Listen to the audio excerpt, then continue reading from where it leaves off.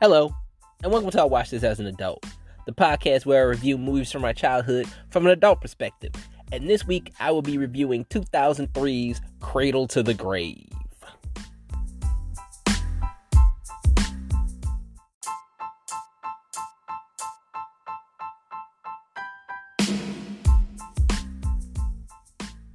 Alright guys, welcome back to the show.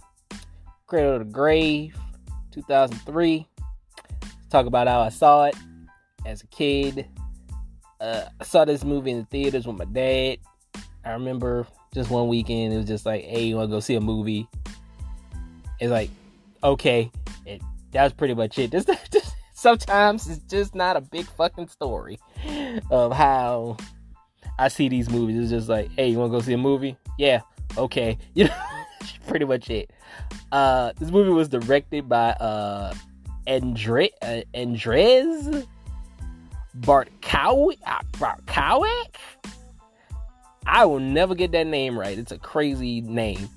But this guy also directed Romeo Must Die and Exit Wounds.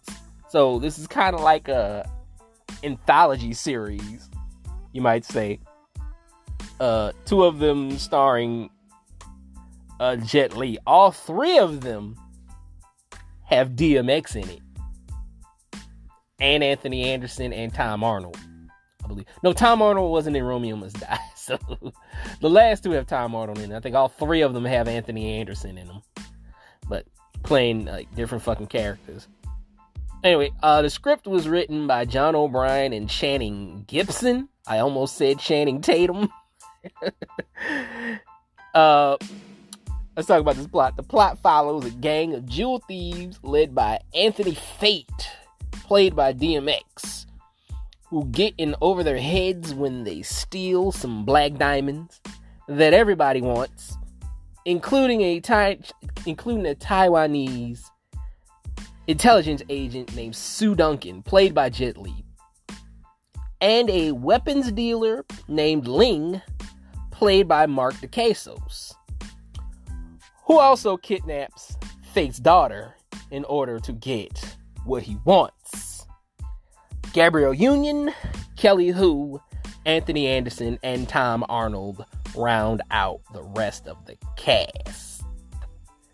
The budget for this movie was $25 million. It brought in $56 million, so it did decently. The movie also has a Rotten Tomato score of 26%. Now let's get into what I thought about this movie. From the apathetic sound of my voice, I think you know how I feel about this movie. Because this movie, instead of being called Cradle to the Grave, it should have been called Going Through the Motions. Because that's what the fuck this movie does. It goes through the fucking motions like a motherfucker. I'm really not enthusiastic about this movie. I'm really not. What they did with Jet Li in this movie, I was like, this was just like another American movie watering down a kung fu legend, because Jet Li really has nothing to do in this movie. Jet Li is a fucking afterthought in this movie.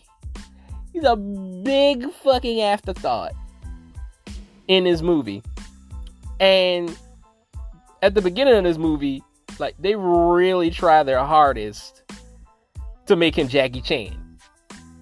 They really do. They try their fucking hardest to make him Jackie Chan. I think that's something he's been suffering. I think that's something that every Asian kung fu actor or every Asian action actor after Jackie Chan has suffered.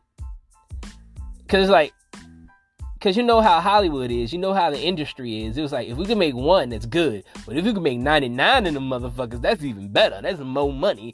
So they did that with Jet Li.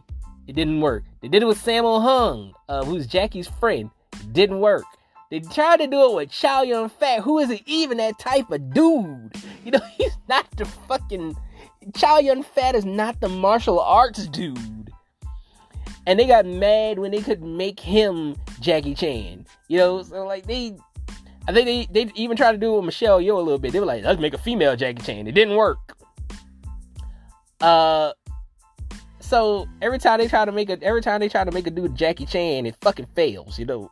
It's like it's what they do. It's like they try their hardest to try to capture what Jackie Chan is, and you can't. Jackie Chan's fucking special. He's a special case. You can't duplicate that shit.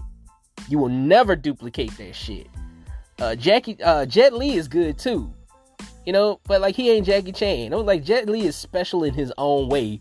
If they would have just let Jet Li be Jet Li, he's probably still be here in America today. If they would have let Sammo Hung be Sammo Hung, he'd still be in America today.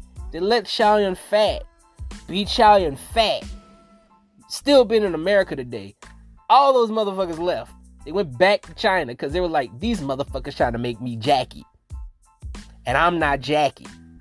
You know, all these dudes are special in their own way. I'm like, Jet Li is a more aggressive fighter. Sammo Hung, he's like, for a guy his size, could do amazing things. He's a 300-pound dude that could do flips. You know, he's a 300-pound dude that could do flips, and he's flexible. You know, like, you've never seen a guy that big do the things that Sammo Hung can do. He's amazing. If they would have just capitalized on that, it would have been smooth sailing. Chow Yun-fat, great facial expressions. He's more of a facial expressions guy, and he's good with like gunplay. He could have been like the gunplay dude.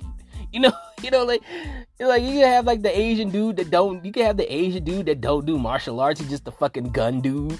You know. He's great at that shit. But no, they want to put all these guys in a motherfucking box and make them something they're not. That's what the fuck Hollywood does. I fucking hate it. But yeah, man. Other than that, man, it's like the storytelling in this movie is like really fucking sloppy. It's really fucking sloppy. Cause you don't know anybody's motivation of why they do what they do. You don't know why Anthony Fate and his crew steal diamonds. You don't know how the crew got together. You don't know what they do. They try to make it like they rob from the rich and give to the poor, but they don't do that throughout this whole goddamn movie. It's just like they just rob from the rich and give to themselves pretty much. You know, like DMX's character Anthony just gives a necklace to his daughter. Like that's how we show that he's a thief with a heart of gold. That's how we show he steals from people, but he's a good man. You know, that's how we show that shit. It's lazy fucking storytelling. They try to insinuate that Gabrielle Union's character was a hoe. She was a prostitute or whatever the fuck before she got with Anthony. You know, so they try to insinuate that, but we don't see any traces of that in her character. And I don't know where Anthony Anderson's character comes from. Oh, and Dragon's in this movie too. I'll get to Dragon later. Dragon's in this movie. We don't understand, like he and I forgot his character's name right now, but he and DMX's character are really close, and you don't understand why they close. You don't understand their friendship. They're supposed to be like really good friends, and you don't understand the friendship. It's like they friends, they real close friends. They like brothers, and just go along with it. You know, the villains are even worse. We don't know why the villains do what they do. They try to tack on. I'm moving towards the end because I really don't give a fuck about what's going on in this movie. I really don't give a shit about what's going on in this movie. Because like like I said, I'm moving towards the end. Towards the end of the movie, when they're going to go fight, I think when they're going to go fight the main bad guys, they tagging this like obvious ADR, because like they show a car going down, car going down the street or going down the freeway or whatever the fuck, and it's just a black car, and you just hear Jet Li, DMX talking. They don't go inside the car or anything like that. I'm like, this is obviously fucking ADR, and you're like, oh shit, we got to tell people what these motherfucking villains do. why Mark DeCasos' character is a fucking villain. Well, we got like 35 minutes left in the goddamn movie. And so they just tag that shit the fuck on. It's terrible. Like I said, this is the perfect movie for people with ADD. If you can't pay attention, the movie can't pay attention either. It's right there with you. Because just when you're about to learn something about something, just when you're about to learn something in general, they just cut away. They was like, oh, we gotta find this pinky ring dude. Because like this whole like scene where like Tom Arnold and Jet Li gotta find this dude with a pinky ring. You don't even know why they're trying to find this dude. I guess he knows where the fucking diamonds. Like they lose the diamonds and find out where the diamonds are and all this bullshit. And Tom Arnold's got the dude, and they cut away. He doesn't even say shit. The pinky ring dude, we don't even know his name. They just call him Pinky Ring Dude. They just cut away, and he doesn't give any fucking information. And like that's what they do. Like, about to learn something, cut away. About to learn something, cut away. That's what the fuck they do throughout this whole goddamn movie. Another bad thing about this movie is that Jet Li doesn't really fight a lot in this movie. He doesn't. I told you, like, Jet Li really doesn't do shit in this movie. He doesn't do a goddamn thing. He has a couple of fight scenes. I think he might have, like, 3 fight scenes in the whole entire goddamn movie? I mean, like, would you consider, like, 3 whole fucking fight scenes in the whole goddamn movie? And only one of them's good. The one in the cage with the cage fighters. When he's fighting, like, the MMA dudes. That's the only good fight in the whole goddamn movie. He also decided to do this thing where, like, he fights with one hand in his pocket. It's fucking stupid. Moving on, Tom Arnold is annoying. We already know that, though. Dragon is useless. Like I was saying, Dragon is fucking useless. He plays this dude, Miles. I think his name is Miles. Miles. He plays his character named Miles. It's like DMX's character, Anthony's best friend. And he's fucking useless. He can't do shit. He gets his ass whipped by Jet Li. He's supposed to be like the sniper dude, and he can't hit the broadside of a fucking barn. You know, he fucking sucks. Dragon is trash in this movie. He's useless. Gabrielle Union and Kelly Hu have the obligatory hot girl cat fight because they're Gabrielle Union and Kelly Hu, and if you're in 2003, you're fucking horny for both of them. So you know, you're like, as I was in 2003. The end fight scene is ripped straight from Romeo Must Die. Straight from Romeo Must Die. The only thing that is different is that Jet Li puts like a fucking tiny nuclear warhead in the bad guy's mouth, and the guy fucking deteriorates from the inside out. That's the only thing that's fucking different about this goddamn fight.